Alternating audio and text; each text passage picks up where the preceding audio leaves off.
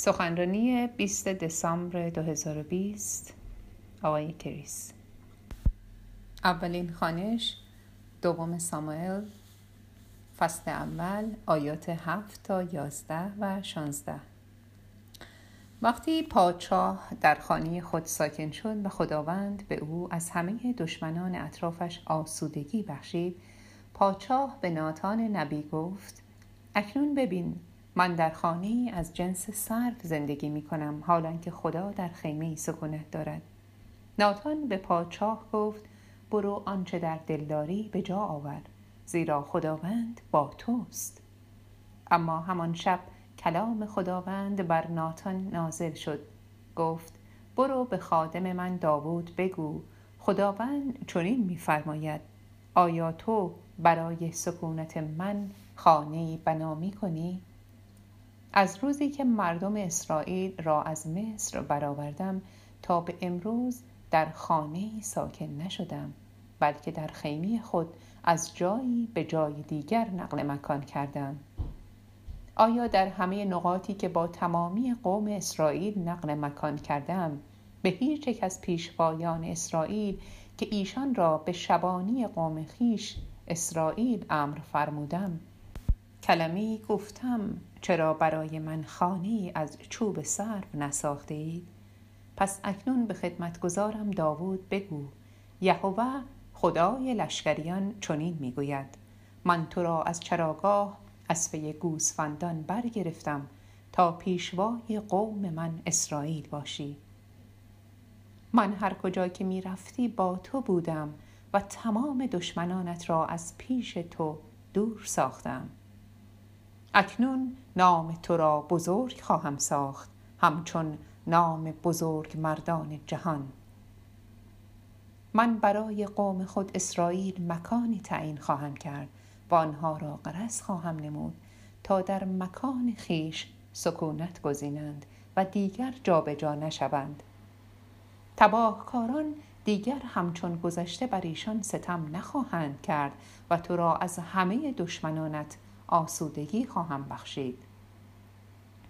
افزون بر این، خداوند به تو اعلام می کند که او برایت خانه‌ای خواهد ساخت. خاندان و پادشاهی تو تا ابد نزد من پایدار خواهد بود و تخت سلطنت جاودانه استوار خواهد ماند. لوقا فصل اول آیات 26 تا 38. در ماه ششم فرشته جبرئیل از طرف خدا به شهری در جلیل به نام ناصره نزد باکره‌ای به نام مریم فرستاده شد که با شخصی به نام یوسف از خاندان داوود نامزد شده بود.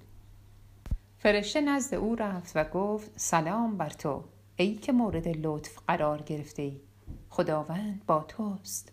مریم با شنیدن سخنان او پریشان شد و با خود اندیشید که این چگونه سلامی است. اما فرشته به او گفت: ای مریم، مترس، زیرا لطف خداوند شامل حال تو شده است. اکنون باردار شده و پسری به دنیا خواهی آورد و نام او را عیسی خواهی گذاشت. او بزرگ خواهد بود و پسر خدای متعال خوانده خواهد شد. خداوند تخت پادشاهی پدرش داوود را به او عطا خواهد نمود. او برای همیشه بر خاندان یعقوب سلطنت خواهد کرد و پادشاهی او را هرگز زوالی نخواهد بود. مریم از فرشته پرسید: این چگونه ممکن است، چون من یک باکره هستم؟ فرشته پاسخ داد: روح القدس بر تو نازل خواهد شد و قدرت خدای متعال بر تو سایه خواهد افکند. از این رو آن مولود مقدس و پسر خدا خوانده خواهد شد. اینک الیزابت نیز که از خویشان توست در سن پیری باردار است و پسری در راه دارد. آری، او که میگویند نازاست در 6 ماه آبستنی است، زیرا هیچ چیز نزد خدا غیر ممکن نخواهد بود. سپس مریم گفت: کنیز خداوندم، آنچه در مورد من گفتی بشود. سپس فرشته از نزد او رفت. اولین خوانش ما از انجیل کمی عجیب است. از روزی که مردم اسرائیل را از مصر برآوردم تا به امروز در خانه‌ای ساکن نشدم، بلکه در خیمه خود از جایی به جای دیگر نقل مکان کردم. این بخش از تاریخ مردم یهود است. آنها همیشه به عنوان پناهنده سفر می‌کردند و در تبعید بودند و خدا با آنها در چادر خیمه سفر می‌کرد. اما اکنون که آنها ساکن شدند، پادشاه فکر می‌کند که این اشتباه است. او در خانه‌ای محکم از چوب سرو زندگی کند، در حالی که خدا در چادر خیمه دارد. خدا افکار پادشاه را افتخارآمیز می‌داند. می‌گوید اما من هرگز از تو نمی‌خواهم چنین کاری کنی. خدا به خواست خود در میان مردم ساکن شده و این برای نزدیک شدن به آنهاست. خدا می‌گوید او بی خانمان است و انتخاب می‌کند تا بی خانمان بماند. او به مردم خود مکانی برای اقامت، استراحت و رشد می‌دهد و او در کنار آنها خواهد بود. اما او به طور ایستا محصور و محدود نمی‌ماند. او در کنار این جامعه زندگی می‌کند. ما بازتاب‌هایی از متن دوم ساموئل را در داستان تولد عیسی می‌بینیم که دیگر جایی برای مریم و یوسف در استراحتگاه وجود ندارد. آنها باید در یک طویله گاو بخوابند و انعکاس خدمات عیسی را می‌بینیم. او در حرکت است و جایی ندارد که سر بر بالین گذارد. ما نمی‌توانیم کاری کنیم که خدا کاری کند. ما می‌توانیم تمام برنامه‌های مورد نظر خود را تنظیم کنیم.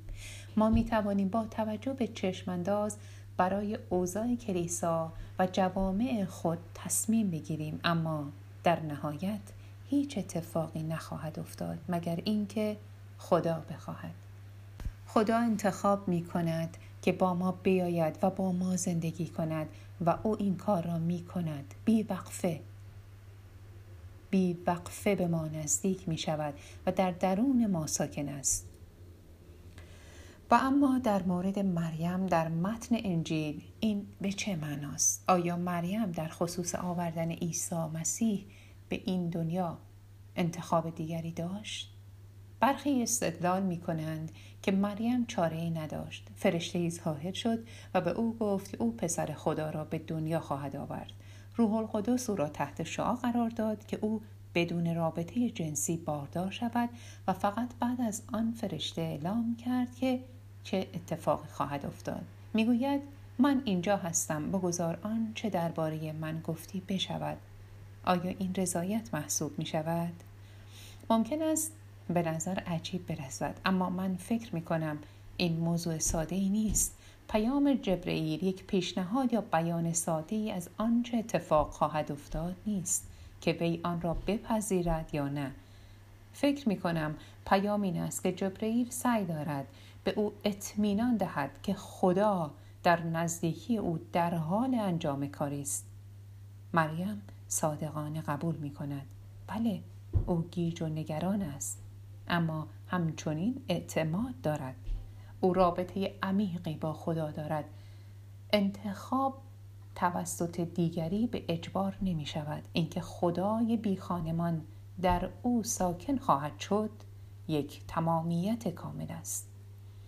این همان کسی است که با دیدار دو اراده و با رضایت کامل انجام شده است.